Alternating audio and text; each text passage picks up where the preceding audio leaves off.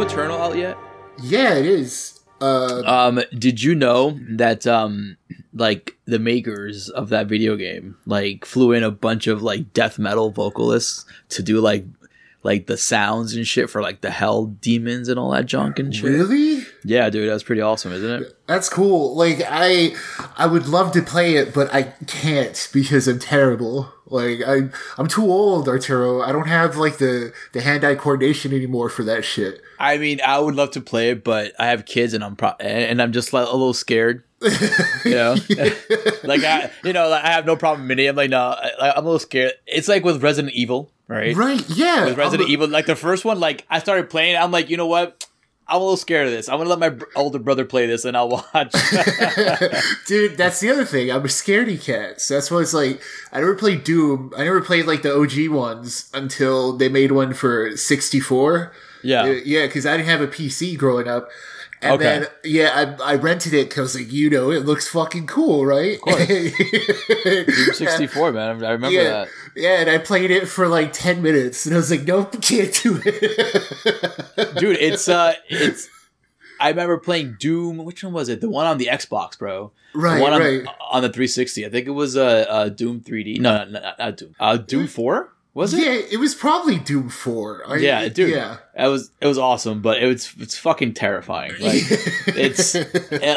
I don't have the adrenaline for that anymore. You know, it's just like you mentioned about adrenaline. And I remember playing Halo back in the day, and Halo was cool because I can manage like the aliens and stuff like that. Right. But then with Doom and like Resident Evil, they're well made to the point where like the lighting is absolutely amazing. Yeah. And like when you play it obviously in a darker room, it's just for the effect, and it's absolutely terrifying. Those guys did a great job. Just even back in the day, just even on like a 32-bit system, it was just fucking. It was scary. I remember this other game called the D. It was about a vampire. I bought it at a flea market. You remember our conversation about flea markets, right? I know, right? Like, there's a lot of shit that doesn't exist anymore. I bought this game at a flea market. It was for PlayStation 1, right? So I bought it at a flea market, and it was called D. It was, I believe, a vampire, but it was just fucking hard. It was hard, and there was no walkthroughs for it. And this was like the age before the internet got really big with walkthroughs and shit. Yeah. Before GameFAQs, And there you had to it was really hard. Yeah, back then you had to get the Game Pro and hope you had to get like an article about it. Yeah, dude. But they have all those remakes now of like the Resident Evils that you were talking about. I see that they're doing it, and I can't play them. I remember. When you were back here in New York, they did the remake, or they did Resident Evil 4, was it? Or something like that. But you remember the trailer? It was like a cabin in the woods, right? And that was Resident Evil 7. 7, yeah. Okay. Dude, that was intense. Just that trailer, I'm like, yeah, I'm good. Dude, I mean, I have no problem watching it. I have no problem like seeing somebody play it, right? Because like... It's like watching a horror movie, right? But playing it and being immersed in that environment, I'm like, I prefer to be to step back and have a good omnipotent kind of view of everything instead of trying to figure out what's around the corner. Dude, isn't that wild? Like, for the same reason I avoid like horror video games. I can watch horror movies just fine, but it's something about playing it. Like also, like. I don't like going to haunted houses. Like I have done them, like in college and shit. But like I've gone to them and shit like that. But I don't like people touching me. You know what I mean? Like that experience of not even touching you because they're not really, well, they get really close, you know? They do get close. Yeah. Like, I don't remember signing a waiver each time I go in there, right? But it's because they put the little board of rules or the board of like little, this is what's going to happen in there, and it waives them of all liability. Yeah. So the people in there feel free to like fucking touch you and like walk up to you. And like, I don't like that. I'm not down with that. Nope. I don't like, I like my bubble of space, you know? Like, if I don't know you, you shouldn't be in that bubble. Dude, like, I don't like, I understand it, and I understand why people like enjoy doing it. I don't understand why people enjoy like the very hardcore ones where they absolutely just fucking terrorize you and torture you and shit. Pretty much. Yeah. Like, I saw a documentary on Netflix. I think it's called Haunting or some shit like that. It was about these people who just have these like extreme haunted house attractions. Really? Yeah, and they have to like get this like legal waiver signed, and it's not even the maker of the haunted house, because I understand them. They're there to give you an experience. It's weird like to be on the other end though. Like you're choosing to do this to yourself. Yeah. You know, like I'm a big horror guy, and if you enjoy that, by all means, more power to you. But I am the least bit interested in that. It looks terrifying. It looks just as like an invasion of just your personal space. Like, you definitely have to just like Google like extreme haunting houses, and it's like, dude, legit. There was one where you had to sign this waiver, right? And then at some point they would just come and fucking kidnap you, and then and then it would start. You know, so they would kind of do like damn near waterboarding kind of tactics that I've seen. They would put you in like a coffin. They would like, dude, just completely like soak you in quote unquote or fake like, you know, bodily fluids and all that shit. Dude, it's hardcore, man. Dude, like you said it perfectly, Arto. I like distance. I think that's why like I can't play horror games for too long. Yeah. Because it's different when you're the one like forcing yourself through these things. That's what it is. Like a movie, like you said, I'm just fine because it's not me. Exactly. I can disconnect myself from that reality for 2 seconds and be like, yeah, because shit's scary. There's like scary visuals and you jump, of course, you know, but like it, you know, you're not immersed in it. I mean, there's a difference between a movie immersion and like that shit. Like, you're right. I don't understand it, but like you're right. Also, like if that's what you need to be scared, cool. You know, go exactly. For it, you know, it's like you have these games that, for instance, that Friday the 13th game where you play the camper or you play Jason and you just attack, right? Mm-hmm. There are those kinds of games which they're horror games, but they're not like built to kind of like just fuck you up. You know what I mean? Right. Like they're not built to like completely shake your senses like Resident Evil is or a Doom is, you know? And that's the kind of horror game that I'll play, you know, because it's just, hey, let's go hunt people down. And just go, you know? Like it's the environment, you know, but it's not like a total, like, because Resident Evil 3 came out, like they did the remake recently too. And like, it's wild how good this shit looks now compared to like, you know, it's like ridiculous. Comparing stuff to when we grew up. Remember when stuff like that like was the norm? Yeah. You know, and like, like Doom 64, that was the norm, you know, or your Turok or your D. It was all just like the norm. But then now you look at like Doom Eternal and you're like, God damn, like why it's so realistic and it's freaky like now. I want to play it just to kind of experience it. Yeah. Like because it looks just visually, it just looks so good. I just want to be like I want to play it when it comes on sale on like a holiday. Oh yeah, sale, I want to buy it for like when it's like $10, dude. Yeah, exactly. When it's super cheap or when it's on PS Now. Yeah, so PS Now, please, you know, if you can hear this, you know, if you can get Doom Eternal on PS Now, I'm definitely down to, you know, stream that shit. But, you know, just to wrap up this little video game talk, have you heard about the new Predator game, Predator Hunting Grounds? I've heard about it. It's along the same vein as like the Friday 13th. As the Friday the 13th, yeah. That's why I brought it up, because or it's like one predator versus everybody. Dude, okay. It's like one predator versus it's either you hunt predator versus predator or predator versus humans. I think I saw in the trailer. Okay. It looks pretty dope, and there's a shitload of different kinds of predators you can pick from too. Yeah, that's a neat idea. Fuck it. I mean, yeah, you should have, if anything, they should have put the characters from the movie in the game. You should have, like, fucking Schwarzenegger's fucking guy. You should have, like, Carl Weathers. It would have been dope to have Dutch and shit. Yeah, you know what I mean? But I think that could have been just rights or licensing or something. Yeah, I'm pretty sure. But it would have been cool to, like, be like, no, I'm gonna be Dutch this round. You know, or, like, you know, they all have, like, their different skills. And you have Ventura with this fucking minigun. You know? Dude, you know what, though? It's coming out April 24th, so... Oh, yeah. Well, good luck to them. Yeah, I know. Let's see if they have a demo. I'm definitely down to play a demo. But, video games. And welcome to episode 31 of the official Corpse Feed podcast, The Morgue. And with me, as always, is Mr. Nick Valdez of comicbook.com. Mr. Producer, how you doing? Howdy, everybody. How you doing, Arturo? I'm doing all right, man. You know, taking it day by day in these crazy times. But we're here to talk about another crazy kind of movie, which I thought I really, really liked. So we definitely are going to have a good conversation about Hellraiser.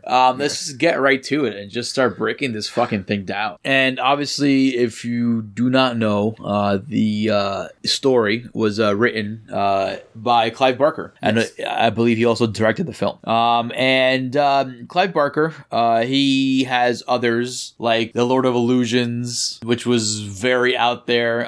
My favorite Barker story is Midnight Meat Train. Great movie. Very underrated movie when I first discovered it. And it's gotten its following, which is great. And he's interesting. And Hellraiser is interesting. It just feels like Hellraiser is pretty much it's very Clive Barker-esque. It's very out there. He likes to push things. No, like horror fans, Clive Barker is pretty synonymous with, like, you know what kind of movie you're getting, where it's more about, like, the visuals more so than, like, we've more than the story. Yeah, yeah, we've talked about this at length before too. I think with when you brought up Midnight Meat Train before, but we never really dove into it. But you see, but Midnight Meat Train actually has an interesting story. Yeah, you see, and that's the difference between like exactly. We'll get into it with Hellraiser especially, but like Clive Barker is always like you'll get cool looking shit, but at the end of the day, like that's just it. That's just it. Right. It's cool looking shit, but like.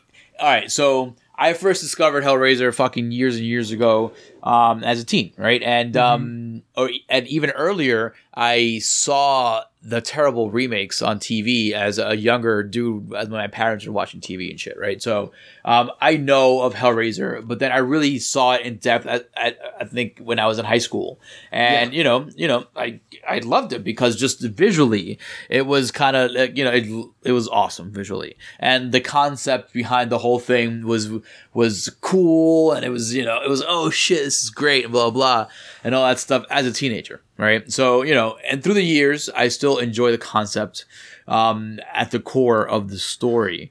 But watching it, I actually watched it today just so it can be fresh in my memory. And man, there are a lot of issues with this movie that honestly, the visuals can't really save it because they are so sandwiched between what's supposed to be a story that, like, yes, when you first watch it for the very first time, you'll be kind of struck with the visuals, and that will leave an imprint on your brain after you watch it. So you'll be talking about it, but you'll be talking about it not really because of the story.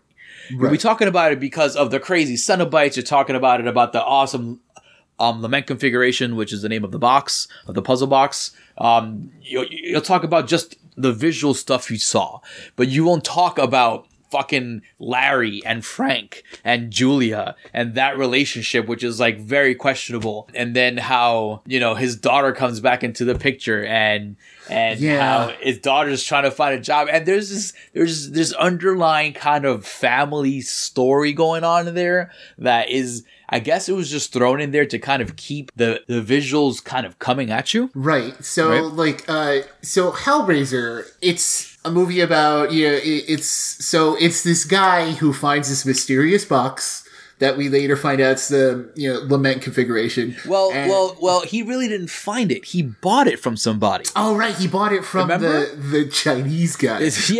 Which is another dated thing. That's like, ooh, What are your pleasures, my friend? Yeah, he bought it from the guy who's selling the evil Krusty in Simpsons. It's carbon benzoate. Like the old Asian guy who sold the Gremlin, right? Yes, Gizmo? Yes, right.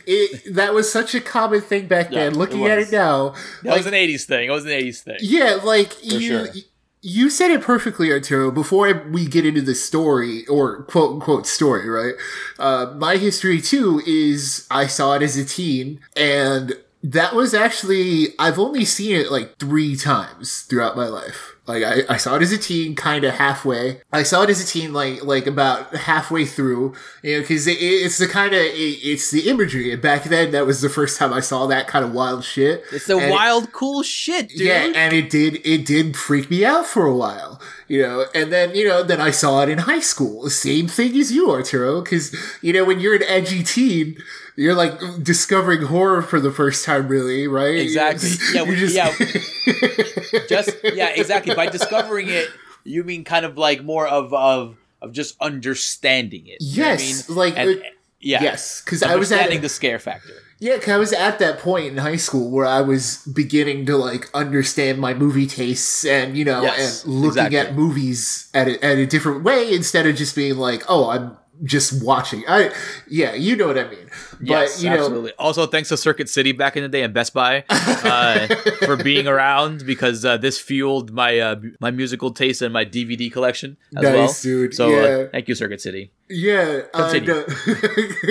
no, straight up, R.I.P. Circuit City.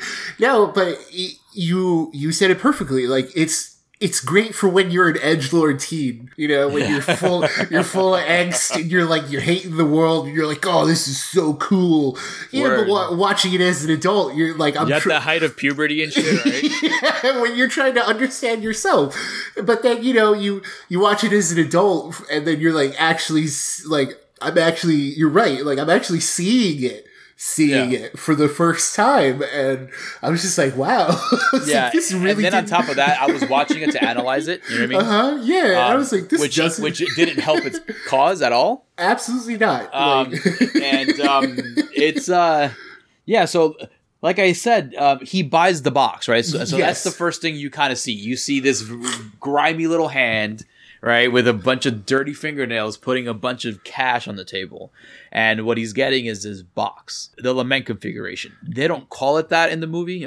You find out in the series that's the name of the box. Yes. From there, they go on and they tell the story of Frank, where he kind of was living as he says, at the edge, right? And he wanted to experience more. And I guess he heard about the box or something. They don't really go into detail like that. This is why they do all that stuff in the sequels. Terribly, by the way. But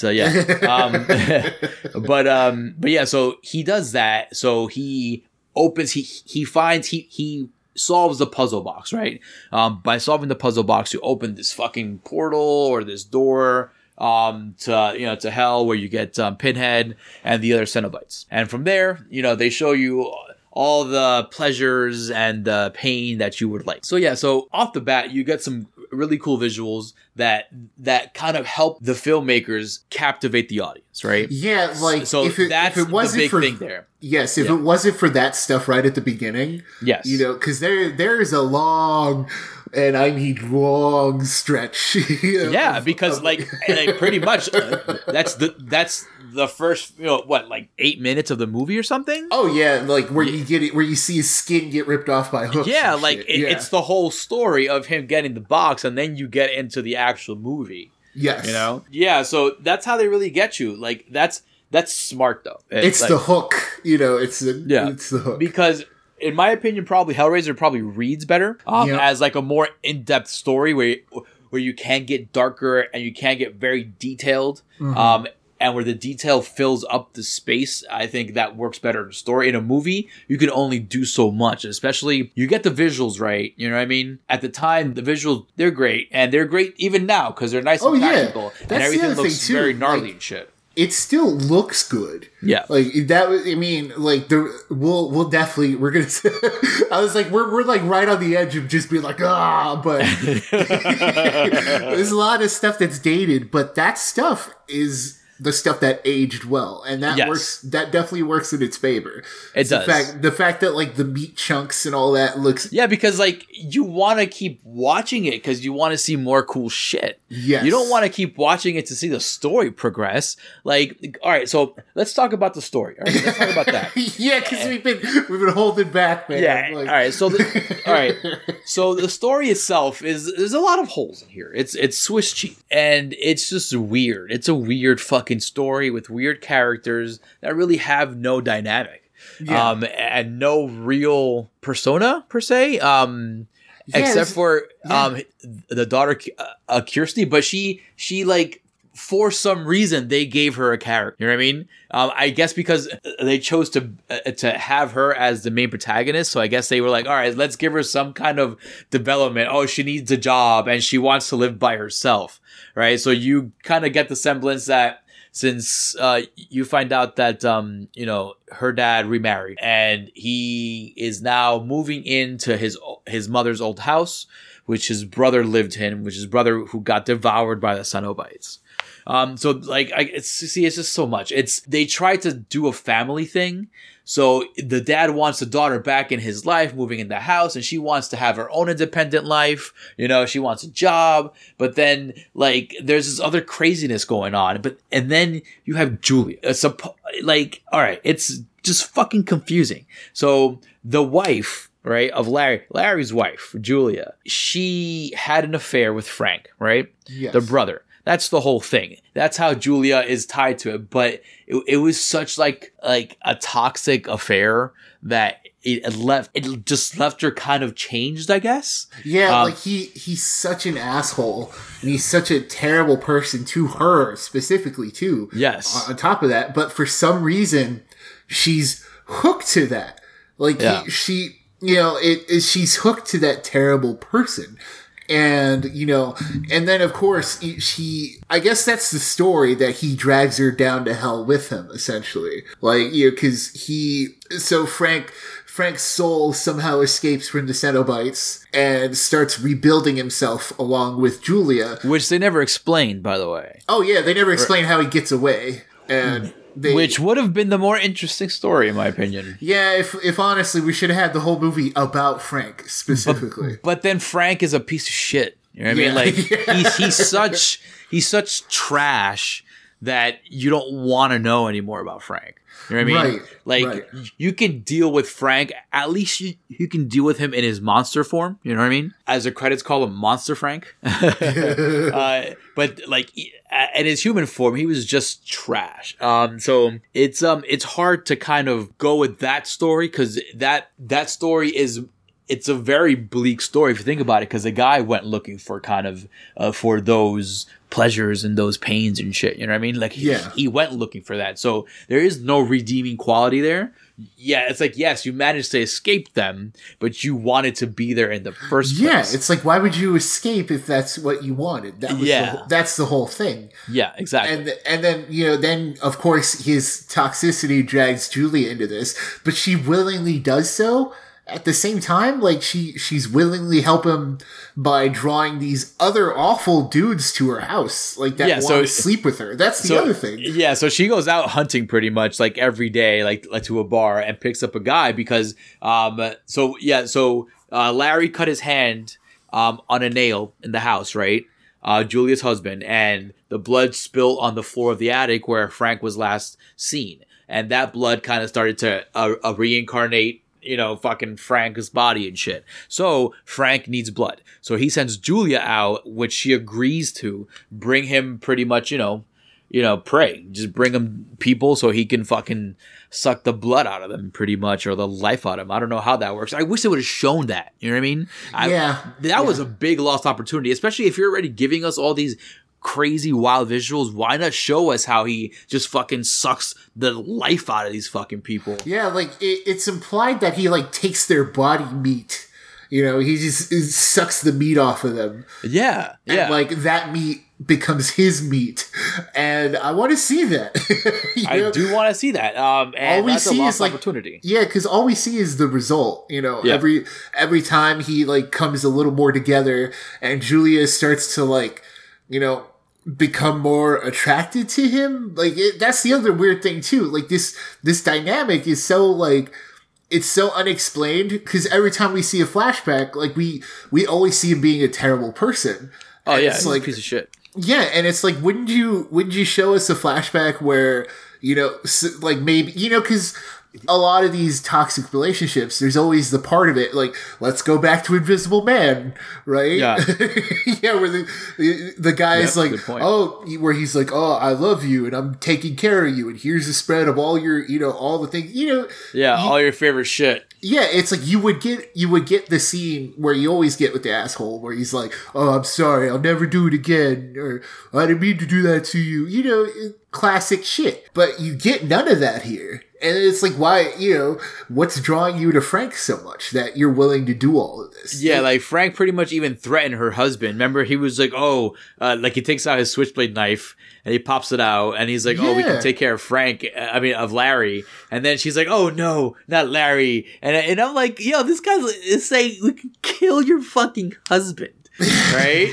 And she's like, no, you can't do that. You can't do such a thing. And like, you see, Frank is such a piece of shit. So Larry and Frank are brothers, obviously. If we didn't say it before. But like, the guy is such trash that he wants to kill his own brother, but there's no story behind that. There's no story behind the brothers and their relationship. If anything, they don't even look like brothers. They don't. Right? Yeah, they that's really the at all. Like one of them looks like, you know, Caucasian WASP American. The other one looks like Italian American. Dude, you know I completely forgot. Frank looks Italian. Yeah, I completely forgot they were brothers until I saw it, like, for the show. Come to daddy. Like, I completely forgot it. Yeah, and then the guy, like, so Frank, Italian Frank, I'm gonna call him now. the Italian stallion, right? Frank Stallone. Yeah, word, right? So, Frank Stallone.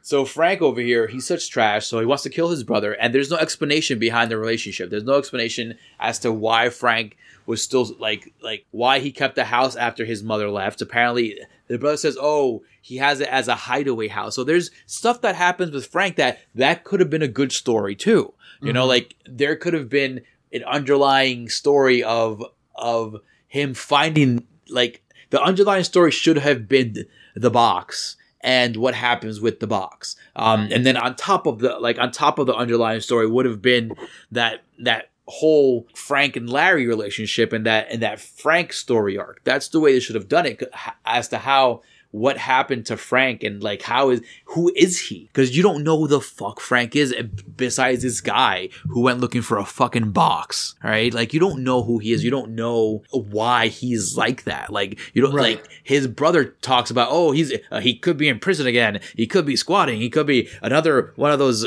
famous Frank getaways. It's like, what are you talking about? Like, That's true. Like, That's why true. do you throw a person into it like that without even giving you a little snippet of the history of this guy? Like, what did he do in the past that he's such a piece of shit, that he's such a runaway, you know, that he wants to kill his own brother, that he sacrifices Julia, you know what I mean? Yeah, like, word, dude. He kills Julia by mistake, right? Pretty much. But you can tell he would probably kill her, like, anyway, eventually, right? So he kills Julia by mistake, and then he kind of like, he comes, like, earlier in the movie, he comes onto his niece. Like, it's just, he's just not a good person. And you can't just you can write a person like that for sure, but you have to kind of give us why that person exists. Yeah. You know what I mean? It would be another thing altogether. Like, if he was just a curious dude who, like, found a box and then became, like, a demon dude. That would solve this whole conversation we're having right now about it. Like, I thought that was the thing before. Like, when, like, seeing it now, I'm like, whoa, it's way more complicated. Cause I thought he just became a demon dude, but I'm like, no, he's just an asshole. Yeah.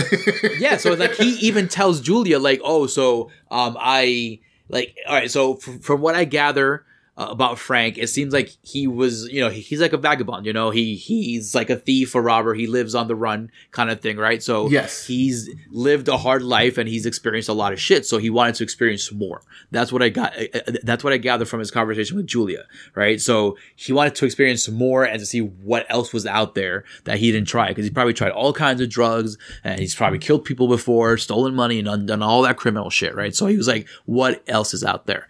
So I guess he heard about the box. That's the thing. Like, you don't find out where this, like, you have no knowledge as the audience of where this box came from. At the end, we'll talk about the end. We'll talk about the end later on. But yeah, I was like, because there's a lot. There's the end shows you where the box came from, but then it's like a time warp. I don't know, but but yeah, so. Then, like I was saying, you don't know where this box came from. But Frank, I guess, heard about it because he goes off to wherever he is in Asia and pays a dude a hefty amount of money for this box, right? So after that, he figures it out.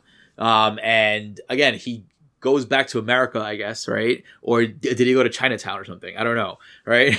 Yeah, like you would never know. Yeah. You don't know. So, and then he apparently still holds on to this house. And he lives in the attic, right? And he did this ritual where I don't know, you see, but also he was doing it in a very ritualistic way, but it just seemed like you don't have to do any ritual to open the fucking box up. You just kind of mistakenly open it up, Yeah. But he was doing some kind of satanic looking, like, dark magic shit, right? That's what it seemed like with the fucking rats nailed to the wall, right? And the fucking, he was in a sigil, right? He was in a circle. So it was maybe he thought it was a circle of protection, maybe. Yeah. So he activates the box. And then he gets taken to hell, right? But then you don't get the story of how he escaped. That, to me, is more interesting than anything else. Like, okay, how did you escape these guys? Because they fucking tore you apart. They tore you apart. And I want an explanation as to how this blood all of a sudden, like, falls on this thing and it wakes you up. Like, what's the word? It reincarnates him? Like, I don't understand that. It starts rebuilding his body. It starts rebuilding, like, his soul or some shit. Like, yeah, his heart like starts pumping. That was his heart pumping, which was pretty dope. Again, the effects look dope. It looks really cool. Like when he's, like, from the very beginning, when he's tiny demon Frank. Yeah. Like, the little Voldemort, right? Yeah. Yeah, when he's Voldemort Frank, he looks great. And, and then when he's finally, like, skinless Frank, he looks great. Yeah, but, I agree. But you're right, because if the box turned, like, if all that sigil shit turned him into a demon, then all this stuff would be just fine. I'd be like, oh, okay, he was an asshole before, but that final thing, like, made him a perfect demon. But no, he was just an asshole, period. He's just an asshole who escaped from hell. And that's just the way he is, which, again, like, I don't mind that kind of character, because he's a villain. He's a real heel. Oh, yeah. You know what I mean? But you have to explain it a little bit. You know what I mean? Yeah, because, there's people have their own boundaries for assholes, and they have their limits. You would need to explain why these people still have him in their lives. Exactly. Yeah, for instance, in the Daredevil show on Netflix, Wilson Fisk, he's a piece of shit, but you see his history, and you're like, okay, you get it. You know what I mean? Like, you get why he became the way he is. You know what I mean? So you don't need you don't have any questions, right? And, like, okay, so if you want to talk about movies, for instance, Halloween, right? You get Michael Myers. Jason, you get where he came from. Freddy, you get it. I mean, you get the heels. You understand where they came from. And if this was truly supposed to be, like, a long story, Clive Barker did a shitty job of introducing his universe. You know what I mean? And it's all him, because he directed it. So being the writer and the director, you choose how you want the flow and how you want the audience to absorb the story. And, like, I think if your universe, because honestly, it just seems that his main universe is just the Cenobites. Everything else is just supporting cast. Is just like a supplementary kind of role, pretty much. Yeah, and you wouldn't expect that in the first movie too, because, like, the Cenobites, like, I don't know if you want to start breaking it down, but like they're kind of just a prop. You know, like seeing it as an adult again, like I said, edgy teen, cool. I was like all in. And an adult, I'm like, wait, they're only in this movie for like 5-10 minutes, I think at most. Like, yes, that's what I also found problematic. I was like, I led myself to believe that they are the movie. You know what I mean? But it's like, oh, it's not. I think it starts more in Hellraiser 2. Yeah, it's when we start getting into this universe. Yes, exactly. But it lacks substance. It lacks kind of direction, you know? Yeah. Like in my opinion. So the story continues. Frank is back. You know, he's looking cool. He's all kind of bloody and shiny, and he's wearing clothes and shit. You know, he's just, I guess he's a dickhead. Yeah, it's like I said, he's a dickhead. He just wants to kill everybody. I gotta admit, him wearing clothes is a fun touch. It is. I do like that. Yeah. I enjoyed it thoroughly. It was very cool. And as a touch, in part 2, Julia shows up in the same way as well. And that's fucking great too. But yeah, so Frank shows up, and pretty much Frank is trying to run away from the Cenobites, right? So his whole thing is like, oh, I have to get reinvigorated enough and built back enough to be able to kind of run away with you, Julia. Are you in, right? So he does this, and he's kind of successful because he kills his brother. Right? Yes. He kills his brother and he steals his skin, pretty much acting like confusing his girlfriend. I mean, confusing the niece or his the daughter. His daughter. Well, no, confusing the niece into believing that is her father. Yeah, like the come to daddy. Yeah. Yeah, which is also kind of like, ugh. Like, yeah, it's really creepy on top of like the fact that he was like hitting on her, and it's like, this film really didn't need incest on top of everything else. And then on top of that, he said it in his human form to Julia. Yeah. And it's like, oh, dude, like, you're so gross. Like, it was an extra layer that we didn't need on top of everything. Because, like, we already get it. It's like, we don't like him already, okay? Yeah. So yes, support Kirsty, who gets called Christy by her would-be boyfriend at the end when the house is fucking falling down. It's weird, He was like, Christy, be careful. And I'm like, wait a minute, buddy. You forgot her name already? It's like, geez, man. I guess I see how it is. So yeah, let's talk about that ending then. Yeah, since we're dancing around it. Right? Yeah, there's not much else to talk about behind the movie. So real quick. So Kirsty figures out a way to steal the box from Frank after she discovers him, and she barters with the Cenobites, right? To kind of, hey, take Frank back to where you came from, right? It's weird because she doesn't offer him up. They like offer it up to her. That's another weird thing too. They're like, we'll take him instead, the one who escaped from us. And I was was like, what? But you have to remember, they also said for now. Oh yeah, that's the thing. Yeah, this works for now. But yeah, so this brings us to the end, right? To the ending kind of sequence where the Cenobites find Frank, and then the house kind of destroys itself and then disappears, right? Yeah, all you had was like some bonfires left, pretty much, after the house disappeared. And then this, so she throws the box into the fire, and this homeless guy who once appeared at her job shows up, picks up the box from the fire, and then burns himself, like in self-immolation kind of stuff. And she's horrified. And then this fucking guy has the nerve to turn to a fucking, what is it, like a skeleton dragon demon or something? Yeah. Like, is that supposed to be the devil? I don't know.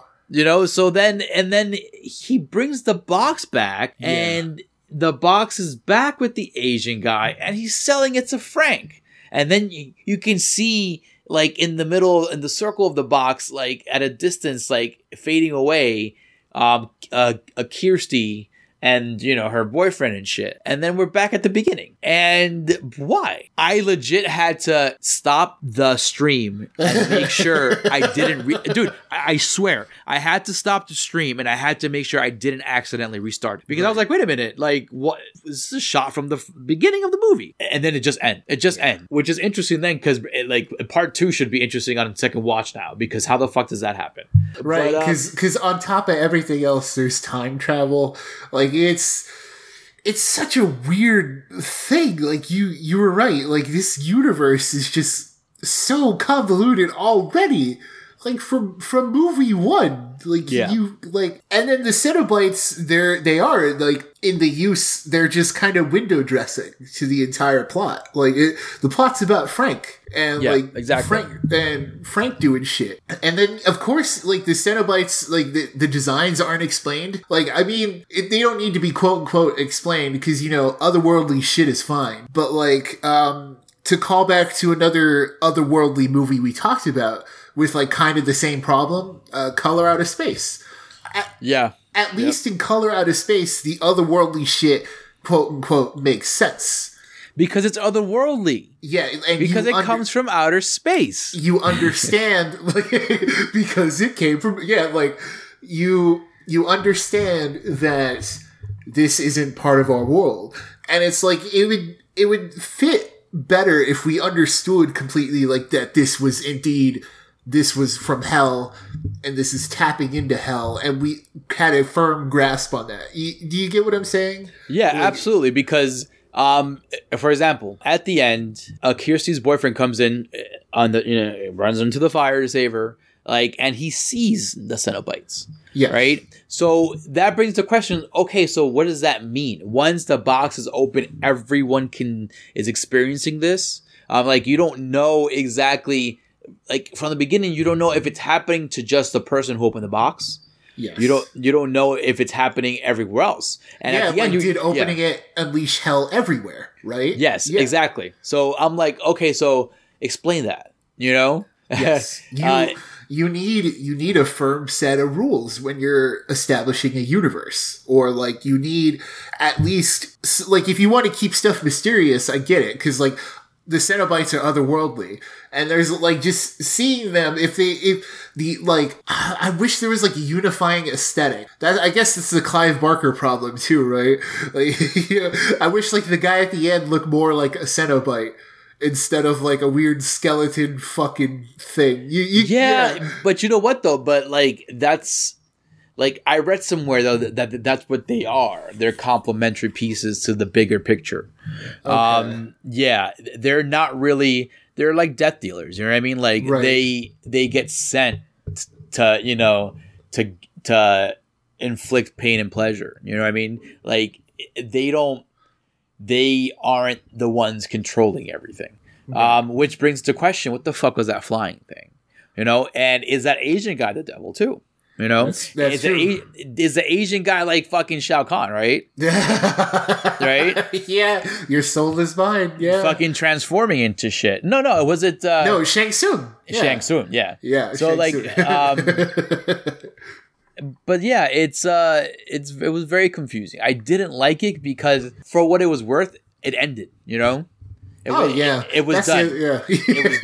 You know, so like her throwing the box in the fire was enough for me. I didn't need to see, like, I wish if the old man was there, the old man or the homeless guy was there and he picked it up and he burnt up. I wish he just would have burnt up and that's it. You know what I mean? Like, just burnt himself up and disappeared with the box. No trace, you know? Body gone, flame stopped, just kind of dust, you know? And then movies end because then you're like, oh shit, so it came from hell, you know? And then you're like, oh, then you have more questions, you know? But it just goes back into this time warp, which kind of stops your questioning of where the box came from. You're like, wait a minute, what just happened? And that's how I feel right now. Like, man, there's a lot of problems with the story. And again, that's Clive Barker. Like, that's why I was surprised Midnight Meat Train was so linear, you know? Right. It was you could follow the story. Lord of Illusions, for example, that shit was a fucking headache to watch, dude. It took me several tries to watch it, and then I had to watch it again to understand, oh, I don't like this movie. Yeah.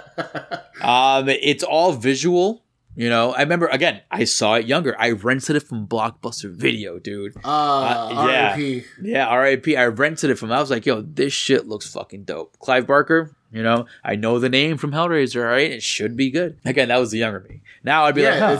It's like I said, it was edgelord us. You know? Yeah. It was the ones who were like, yeah, give me the darkness shit. Exactly. Let me watch Faces of Death. It's like, yeah, Mom, I love Satan, you know? It's like Metallica, baby, you know? Metal! Yeah, let me watch Faces of Death 5. Rebel against the system and all that shit. Watch crazy shit. Watch Rotten.com, you know? Oh, yeah. Oh, Rotten.com. Oh, R.I.P. Like, that's the thing.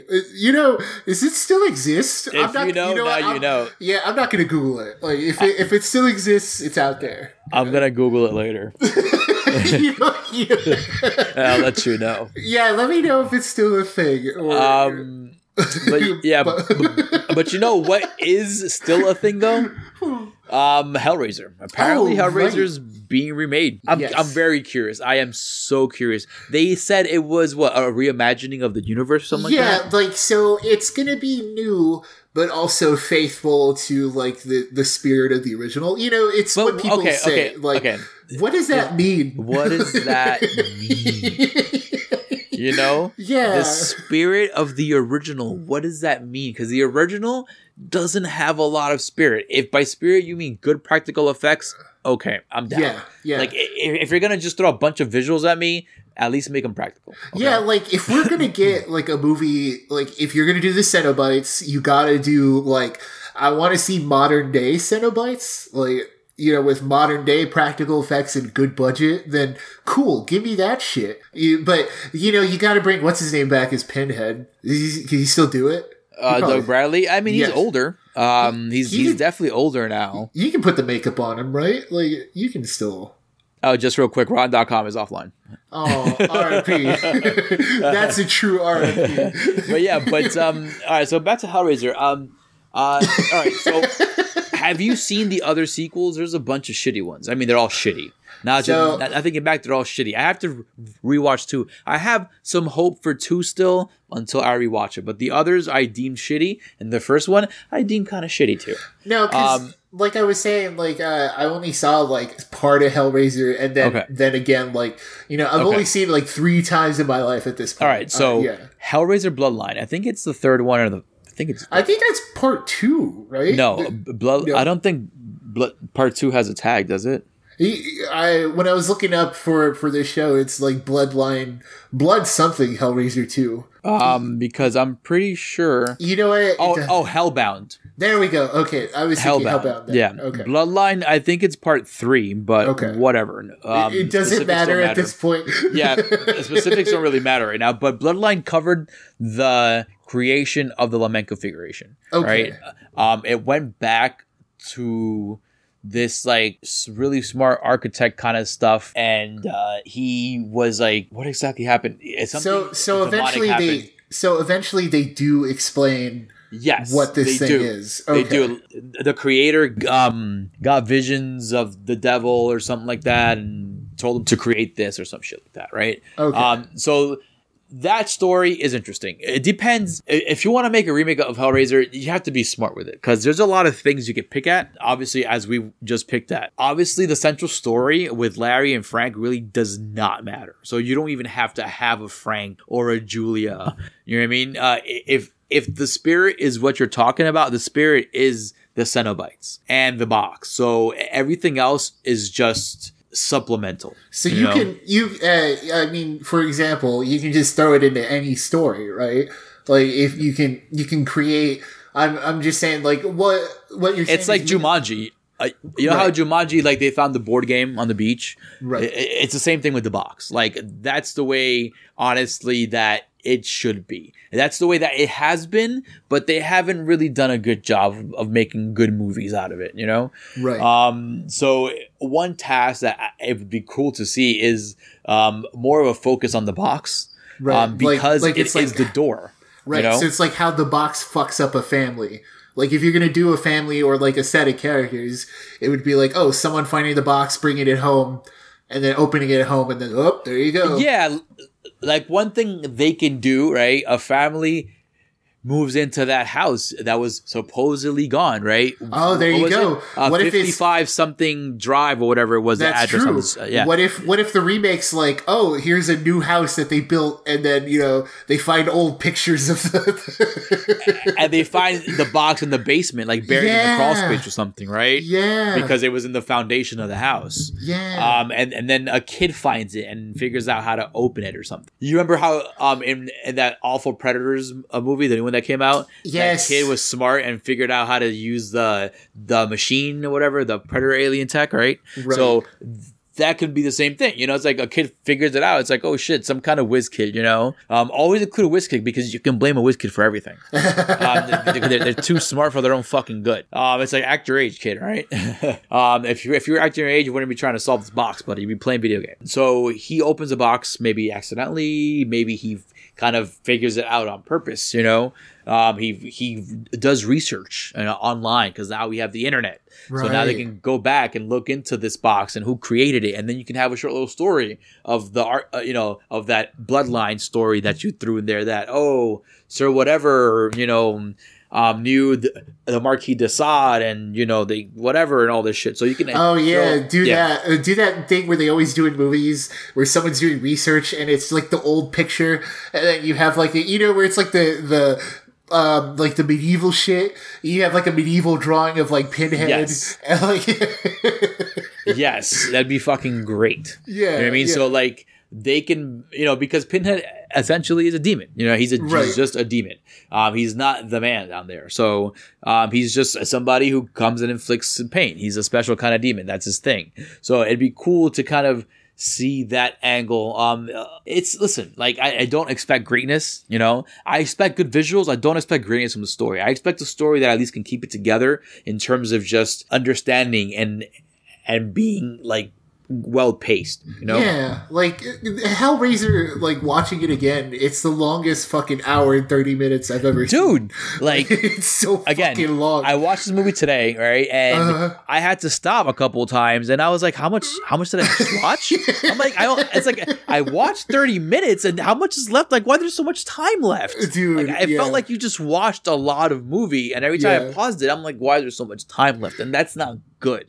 It's if I have to question runtime while I'm watching the movie, it's not good. So, just to wrap this conversation of Hellraiser up, how do you think they should take on this new remake? I mean, I like your ideas. Like I said, I really just want like if you're gonna do Cenobites, we need to see them more. Like that's just right off the bat. We need to see them more, and like they look good in the OG one. They still look good. Some of the sequels explain how like one or two of those Cenobites got the way they are. Oh, okay. Well, yeah, like the woman with the throat split, which looked very phallic, by the way. She appears, I think, in Bloodline, and is one of the people that falls in love with like the person who creates the box or some shit like that. Oh, okay. Well, yeah. I don't need that. Like, no, but you know what though? Know why they look the way they do. Like, those make for the better stories, in my opinion, because you can it'd be cool to just tell those stories of how the Cenobites got like that, honestly, because you want to know, like, wait a minute, like, didn't they do a Hellraiser, like a remake one, how they told the story of Pinhead or something? Oh yeah, wasn't that like the last one they did? That's Generations or something, or Regeneration or something. Oh my god, did they try that already? I didn't see that. I have to see that to see how terrible it is. You know what? At the end of the day, I just want I want a good movie, and like Hellraiser, there's not a lot of expectation for it, like you said, because why is it called Hellraiser? It's not like you're raising hell totally. You're just afflicting this one dude. Yeah, it's like kind of it's kind of hell. And then if you don't touch the box, you're good. It seems like, because Frank didn't want Julia to touch the box. Remember? So it's the threat is not really there per se. It's there when they are, obviously. But you have to be the one to open the box. You actually have to physically open this shit. So if you never fucking touch this little lament configuration box, these Cenobites will never kind of, pop out. Yeah, dude, it's a disappointing movie in hindsight. Like after like loving it when I was younger, it's cool for the visuals. I like the Cenobite stuff and the lament configuration ideas. I don't like the story Barker created around those ideas. Right. The story, I think, unfortunately brought down his main focal point, which was, a Hellraiser and Company in the box. It was poorly executed. I think he should have left that to a different director, maybe. Like, I think he would have had a better perspective of maybe just, writing the screenplay and having somebody else with a different... Yeah, someone who knows how to make a movie. Unbiased perspective kind of make this movie for you. Yeah. Because I think he was maybe flexing his Clive Barker-ness, because you don't see Stephen King directing any fucking movies. Well, he did once, but it was trash, right? Or something like that. What was it? Didn't he do Maximum Overdrive? I think so. I think that was his first. Was that his first one? Yeah, it's the one I remember he did. It's the one I like. With Amelia, right? Yeah. Actually, that was pretty good. I like that one. It wasn't trash. It's like I don't want to derail this too much, but it's like it probably will hold up in the same way Hellraiser does. Like, I'm pretty sure I like it more in my memory. Yeah, I remember seeing it recently, and I remember seeing Amelia running and a fucking truck just chasing, and I'm like, huh.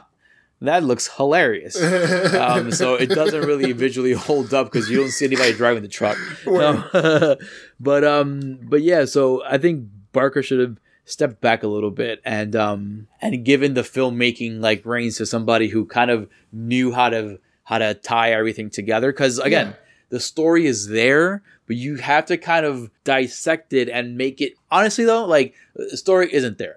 There is something you can hold on to there to make it flow, but I guess he chose the wrong parts. Right. Because what we see on screen doesn't really add up at the end of the day, especially with the ending that he gave us. I wish I would have known more about the actual book. I believe he wrote a book about it, right? Yeah. But this was a book. I think I have to read the book to see what details there are in the book and if it flows like the same story we see in the movie. Because if it does, pretty shitty book. Because, it's all visuals, man. It's all visuals. Unfortunately, Hellraiser, you've been bumped down in the list because of this, because you are not really a big threat unless somebody actually summons you. Yeah, dude, I'm good off Hellraiser right now, man. Yeah, good for a while. I probably won't see the reboot until we see a trailer, and then I'll be like, but even then, you can't trust the trailer either, because even then, I'll tell you how shitty it is when I see it. Right? But yeah, Barker has good stories. Again, just to wrap up this little conversation about Clive Barker, I'm not sure when we'll talk about him again. No shit, because I don't. Right? Yeah. Maybe when we do a Midnight Meat Train show. I'm not sure if that's coming down the line anytime soon. But go watch Midnight Meat Train if you are interested in Clive Barker stuff. And a good story that you can actually follow. Watch Midnight Meat Train. Bradley Cooper's in it. He's actually good in this one. Not a Bradley Cooper fan, but he was good in this movie. Vinnie Jones is in it. I think it's a well thought out movie. It was very underrated. It has cool ending, and enjoy that one. I would watch Hellraiser if you haven't. Because if you haven't, then it'll definitely kind of be visually stunning.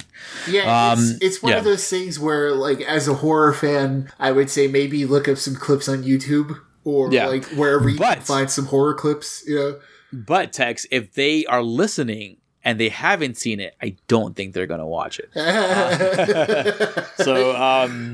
But yeah, like Tex said, you can probably catch the good 5 minutes of Cenobites on YouTube somewhere. Oh yeah, you don't have to sit through the other hour and 25 minutes of the fucking movie. And that's it for this one, folks. Episode 31 of the official Corpse Feed podcast, The Morgue. Make sure you guys go to all the social feeds, Instagram, Facebook, and Twitter, and follow us. Follow me on Instagram. You are not following on Instagram, people. I have 13,000 on Facebook. I should have about the same on Instagram, give or take 1,000. Yeah, guys, go check out the feeds. I'm putting exclusive stuff on Instagram, like I said I was last week. And go check out Glenn Morawski's music. It's pretty cool instrumental stuff that he has on SoundCloud. He's the man responsible for our intro and hopefully our outro down the line. And again, I say it all the time, and I mean it more than ever these days. It's a scary world out there, but we're here to walk through it.